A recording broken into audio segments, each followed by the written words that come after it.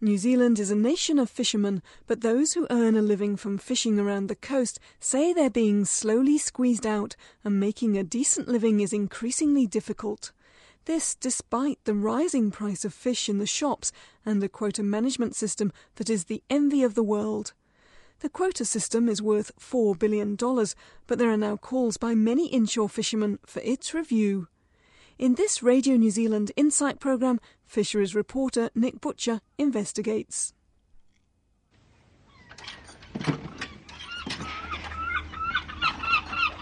The sight of a fishing boat coming into dock and offloading a catch is an evocative one.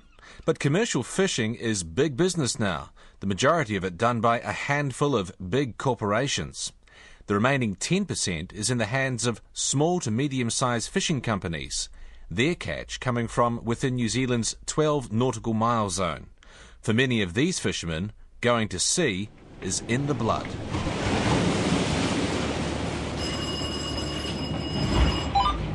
I do everything. I line fish, I net fish, and I also cray as well. I've got a 44-foot vessel.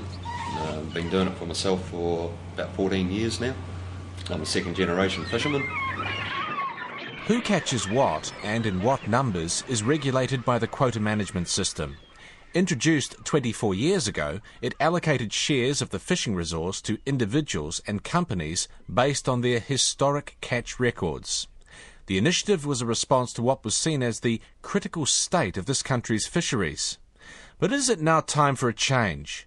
Many inshore fishermen say while its key principle is effective, the quota management system and its associated costs make it increasingly difficult to earn a decent living and keep afloat.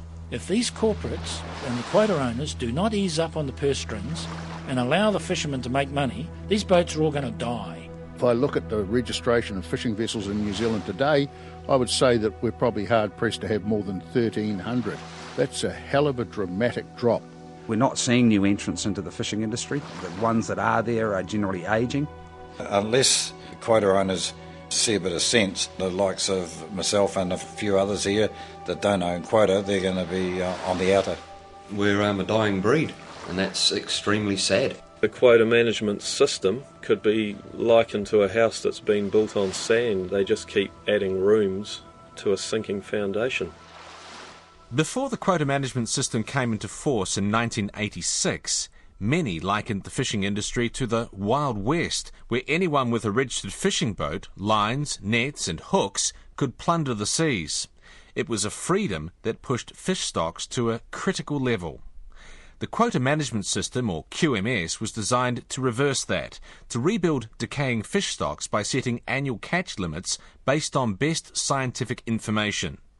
Packages of quota, often for particular species, were allocated to fishing vessel owners, and while many kept their slice of the annual catch, others saw it as an opportunity to receive a golden handshake and sold their right to fish to now large corporate fishing companies who have majority control.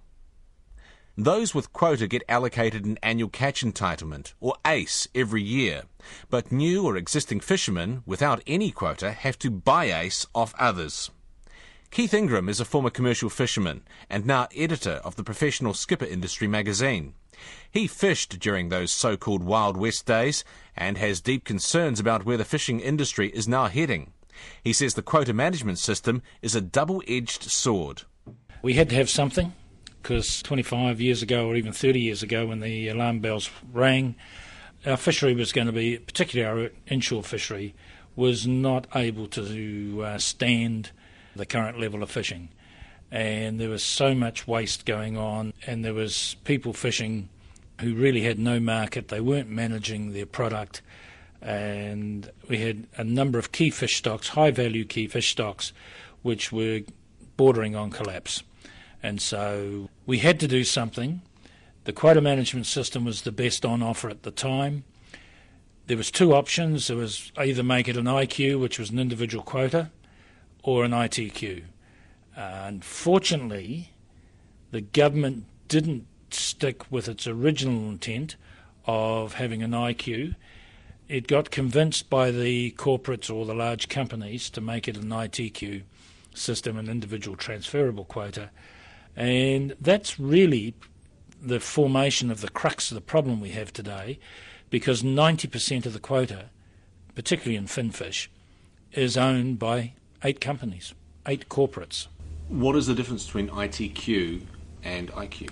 IQ is an individual quota, and it would have stayed with the fishermen in the boats, and we would have still seen our fishing ports all around the country with small boats catching the fish, catching the inshore stock, all our inshore fishermen making a quid, feeding their families, bringing money into the communities, and the communities would have survived. An ITQ is an individual transferable quota, so people sold it and the corporates brought it up. The price of annual catch entitlement paid to quota owners can be more than half the value of the fish, depending on the species. ACE prices vary seasonally and reflect the amount of species available to be fished under the total allowable commercial catch as set by the government. In the case of snapper, a popular dinner table fish, the landed wharf price in winter last year was $7.50 per kilogram. However, the ACE price was over $5. By summer, ACE was $2.20 a kilogram, yet the fisherman's catch at the wharf returned a mere $4.20 a kilogram. The financial impact of renting ACE is more significant for smaller fishing businesses, and once other costs, including fuel, crew wages and maintenance have been taken into account, can leave very little profit.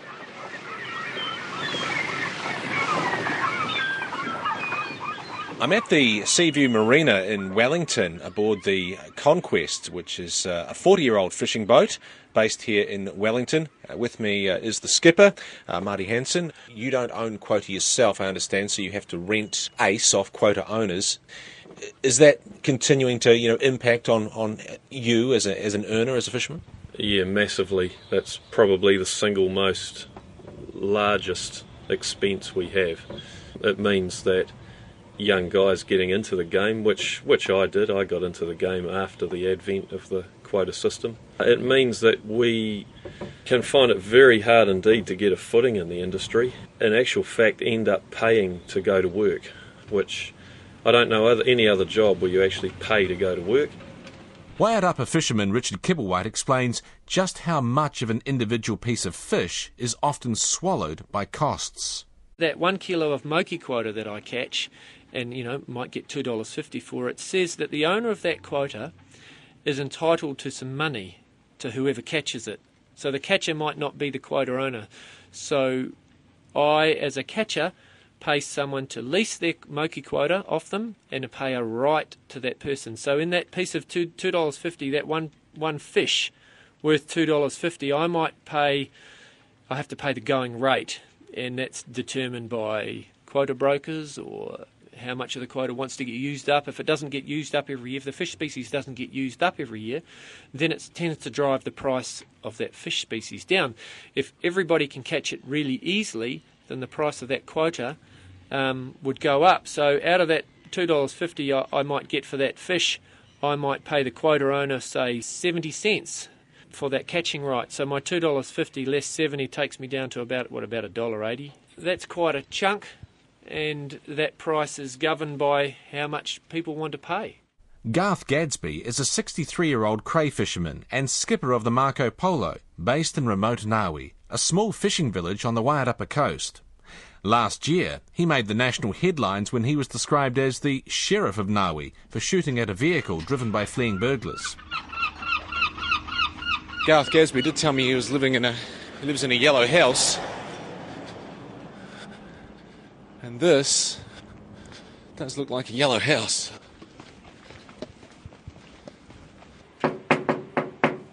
Hello? You've got to be Garth. I do indeed. How are you, Garth? I'm fine. Radio New Zealand. Sorry I'm late. That's all right. High ACE prices eat up a large slice of what is considered to be a healthy crayfish export business. The price of the crayfish is a reasonable price, but source lease on the price of the crayfish we get 40% and the lease owner gets 60%, so it's a bit unjust. So what would you be paying then if you break that down? Last year we paid $36 a kilo for lease. We returned $60, so we got $24 back to the boat. Less expenses. In dollars and cents, what are you putting in and what are you getting out as such? Because how many tonnes would you have been catching? I caught 7 tonne last year. We probably, the whole thing was about 420 grand. I think we end up with about 150 gross. and then we've spent 60 grand on redoing the boat, plus wages, fuel, bait, so there's not a lot left at the end. In 1994, there were more than 3,000 registered fishing vessels in this country. There are now less than 1,300. Ken Feast is a 41-year-old second-generation fisherman who catches both cray and finfish. He owns a small package of quota and is also based in Ngawi. He says although the amount of quota is worth $4 billion, the little guys are missing out. The state of the industry, there's a mass exodus of fishermen. We're a dying breed, and that's extremely sad because it was the little guys that got their whole industry up and going, and I think the big guys have forgotten all that now. I don't see there is a good future for the fishing at this stage unless things dramatically change. Things, when you talk about things, what are you talking about? Well, the quota system works to a point, but it hasn't been really majorly reshuffled since it was put in place. And I think now we've gone through the cycles, the years. I think it needs to be re-looked at. Like, I do not believe actually in ITQ, which is individual transferable quota, because that gives the companies the power, because they own it all. So what, there should be individual quota instead? No, they should take the individual quota away, is my opinion. And it should go back to the government, and it should be leased from the government. And then the money that we pay for the lease goes back to the government to look after the fisheries. Whereas at the moment it's not. We're a fully self-funded industry in the fishing. We don't get handouts from the government. It was time to test my sea legs on the fishing boat Marco Polo with skipper Garth Gadsby and his mate Ken Feast. While the fish weren't biting, I did find out that small struggling fishing villages such as Ngawi depend on the experience of local fishermen for a lot more than just what they haul out of the ocean in nets. I'm down at the Ngawi beach, and that sound you can hear is the sound of a bulldozer. All of the fishing boats in Ngawi are essentially launched into the ocean by bulldozer. It's quite remarkable. Every boat has a bulldozer in front of it. It's like a bulldozer lot, strewn along the coast, bulldozer after bulldozer. So we're about to get aboard the cray fishing boat, the Marco Polo. Janine, that's Garth's wife, she will do the honours and back the boat into the water. I must note the bulldozer is called Babe and it's pink. I better get aboard, otherwise I'm going to miss my ride. Yeah. This is how we do it. Yeah. So we just back in, and it's quite a deep drop straight away. Do I need to hold on to something? No, you'll be right. You know, Garth and I, we're both search and rescue coordinators. So anything we get a rescue, we got to go. So we go out and do it, and we take my vessel a lot because I've got a radar. We do a lot of extra different things here, like on civil defence as well out here. But search and rescue. I drive the fire engine as well.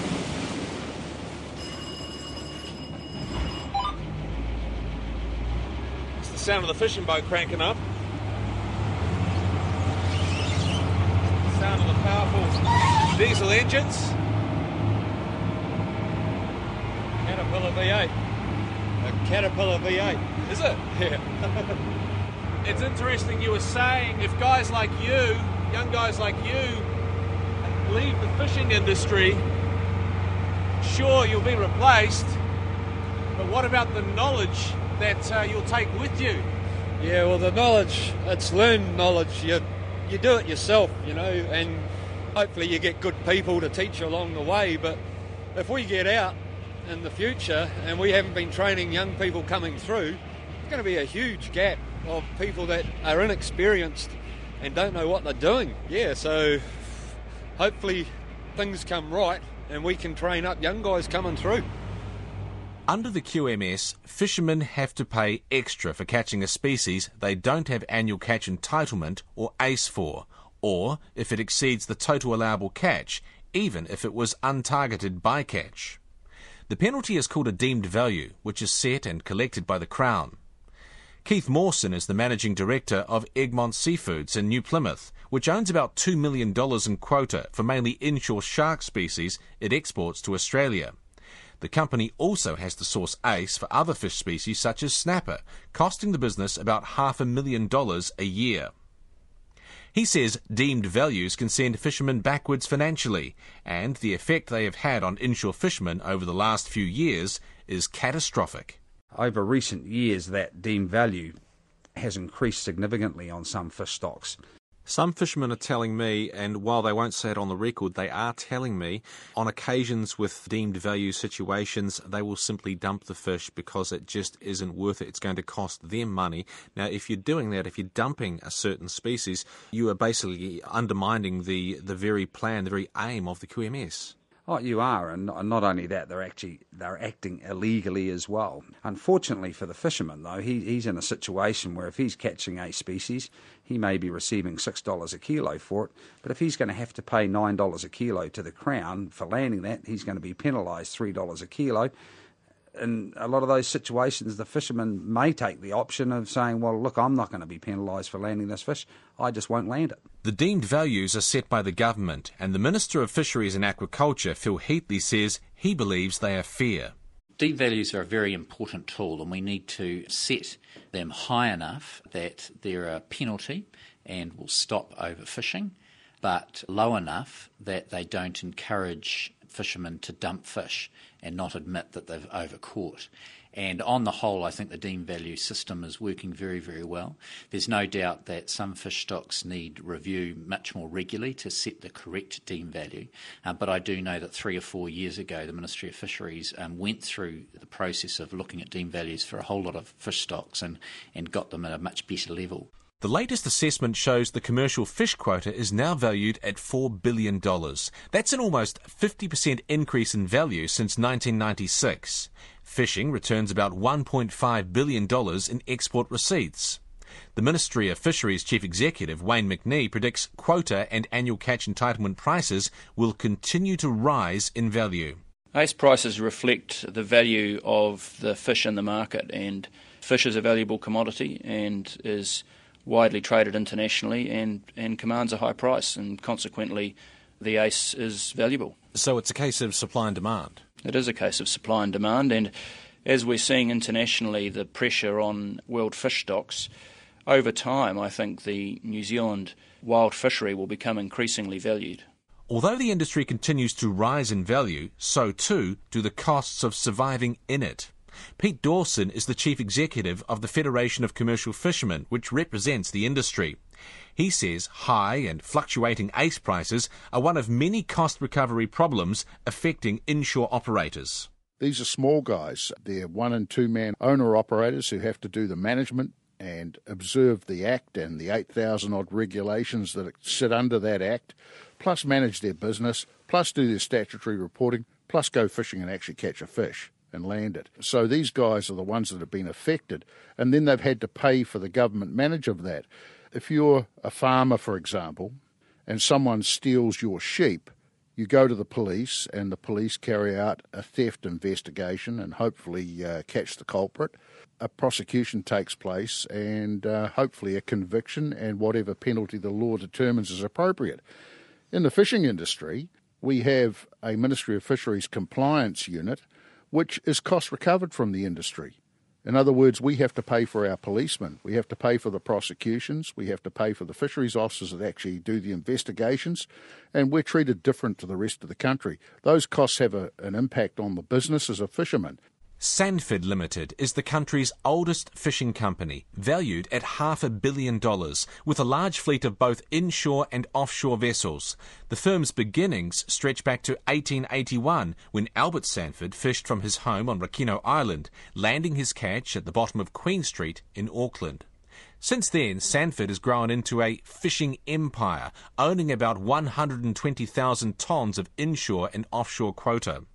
The managing director, Eric Barrett, says while rising costs and regulations also affect his business, there is nothing better than the QMS. So to suggest that it should be reinvented, that makes no sense. The system has to look after the fish. We have to ensure the sustainability of the fish. But what about the fishermen? Well, the fishermen, That's they have to be looked after too, but the first thing is the fish to have to be looked after. The fishermen tell me that eventually they say the inshore catch will be caught by foreign fishing vessels. They say that will have to happen because companies such as yours will probably turn around to the government and say, look, the inshore fleet, there's not enough guys out there. How about we hire some foreign fishing vessels to do this? Can we have a change of law? Could you see that being a reality? No, I think that's ridiculous. I think the inshore fishery in New Zealand has gone through a hard time. As I say, exchange rate and fuel prices haven't helped. When they hopefully get a little bit more favourable, that will help them. But I still see the New Zealand inshore fisheries being owned and operated by New Zealanders for the benefit of New Zealand. Many of the smaller players in the fishing industry say they're increasingly concerned about how much influence companies such as Sanford have. But Eric Barrett rejects this. No, that's not fair, and it's not true. We welcome and are part of a great many forums within the industry where small and large get together. Yes, we mightn't always agree. We participate in those discussions, and I totally reject the fact that nothing happens unless we agree. So you don't hold that kind of monopoly? No, definitely not. Aotearoa Fisheries Limited is the country's largest Māori-owned commercial enterprise, valued at about $200 million. The company owns about 10,000 tonnes of quota. AFL is also a half owner of the international fishing giant Sealord. I asked the Chief Executive Jeremy Fleming about criticism over the balance of wealth between fishermen and corporate quota owners, and whether the fishermen have a case of sour grapes. I don't think there's a particular imbalance. The companies that own the quota and are vertically integrated like ours are taking the risk on their investment in quota, but also taking the market risk on the products which they're processing and selling. And the industry is such that there are very few participants who are making substantial profits. It's not as if the corporates like Aotearoa Fisheries Limited are making excessive profits. And what would you put that down to? It's a very competitive environment. Arguably, fluctuating ACE prices from quota owners is just business. The price reflects the market and is dependent on supply and demand. But former commercial fisherman Keith Ingram disagrees. Because you forget one fundamental issue. It's a public asset. You buy a hunk of land, you buy cows to put on the land, you pay to grow the grass, you reap the rewards of that. You put sheep on the land, you plant trees on the land. Out there, it's a public resource. You don't pay anything to fertilise those fish. You don't feed those fish. You don't do anything with those fish. That is nature. That's a public asset. But you have a right, because of the quota management system, to harvest that asset. You put nothing into it. And this is the whole argument. If the corporates put money back into the communities, if they put it back into the small coastal ports, if they put it into the small areas and allowed the fishermen to make money, well, then we could say, yes, you're contributing. But when you're just sucking it out and putting it onto the corporate balance sheets and distributing it to the Queen Street shareholders, that's where it falls apart. We're dealing with a public asset. Some fishermen are critical of how total allowable catch limits are set and of decisions to close some depleted fishing areas such as the blue cod fishery in Marlborough Sounds. Those decisions about how much fish can be caught from New Zealand waters under the QMS are determined by some of the country's top marine scientists.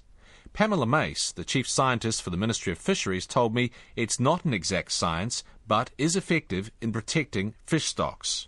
It's basically like if you were counting the trees in a forest, the trees of a given species in a forest. That might seem a reasonably easy thing to do, but think of them as if they're moving around and they're covered by a thick layer of cloud. I mean, that's basically the situation we're in for trying to estimate how many fish there are of each species in the sea. And fisheries science, the techniques go back essentially to about the 1950s, with a whole range of statistically designed surveys where we send out dedicated research vessels, collect information from fishing vessels, and combine it into some fairly sophisticated mathematical models to come up with estimates, but they are quite uncertain. Next to Alaska, New Zealand was recently one of only 2 marine areas to receive a green rating, the highest allocated in a Rebuilding Global Fisheries study published in the international journal Science. But the environmental lobby group Forest and Bird disagrees that fish stocks are being well protected. The organisation's Best Fish Guide, based on Ministry of Fisheries figures, shows that of the country's 75 commercial fisheries assessed in August last year, 29 are overfished or there has been a substantial decline in stocks. 42 have never had a quantitative stock assessment, and so their status is unknown. Forest and Bird's marine advocate and ecologist Kirsty Knowles questions the accuracy of the information on fish stocks used to set quota levels. The quota management system is designed on using the information on the status of fish stocks, and it's based on requiring a lot of information. Core thing in New Zealand is we've got 629 stocks, but we only have enough information to even determine the status of that stock for 117. So, in other words, over 80% of New Zealand's fish stocks we know nothing about. So the management approach under the quota management system is pretty much a stab in the dark. It's guesswork for a lot of our stocks. I asked Fisheries Chief Scientist Pamela Mace why so many fish stocks have not been assessed. This is a common problem. I've been doing comparisons with other parts of the world lately, and there are many species exploited by fisheries, either as targets or caught accidentally. And in other countries, for example in the US, that puts a lot more money than us, an order of magnitude or more money than us into research. They actually have a similar proportion of their stocks for which they don't know the status. I think all of us, we focus our limited resources on the highest value, highest volume, and in fact on those where we have cause to believe that there might be a sustainability issue. So it's not only the highest volume and highest value, we do pay attention to those smaller stocks or less important stocks. It's just that it's not cost effective, in fact, to put a lot of resources into it. The government says there are no plans for a review of the quota management system. However, a policy being worked on called Managing Our Own Ship would see a reduction in the about 8,000 regulations with which the fishing industry deals. It would mean fewer costs and overheads, providing at least some relief to struggling inshore operators. That plan is at an early stage and part of the government's Fisheries 2030 strategy. That Radio New Zealand Insight programme was written and presented by Nick Butcher. Technical production was by Steve Burridge and it was produced by Sue Ingram.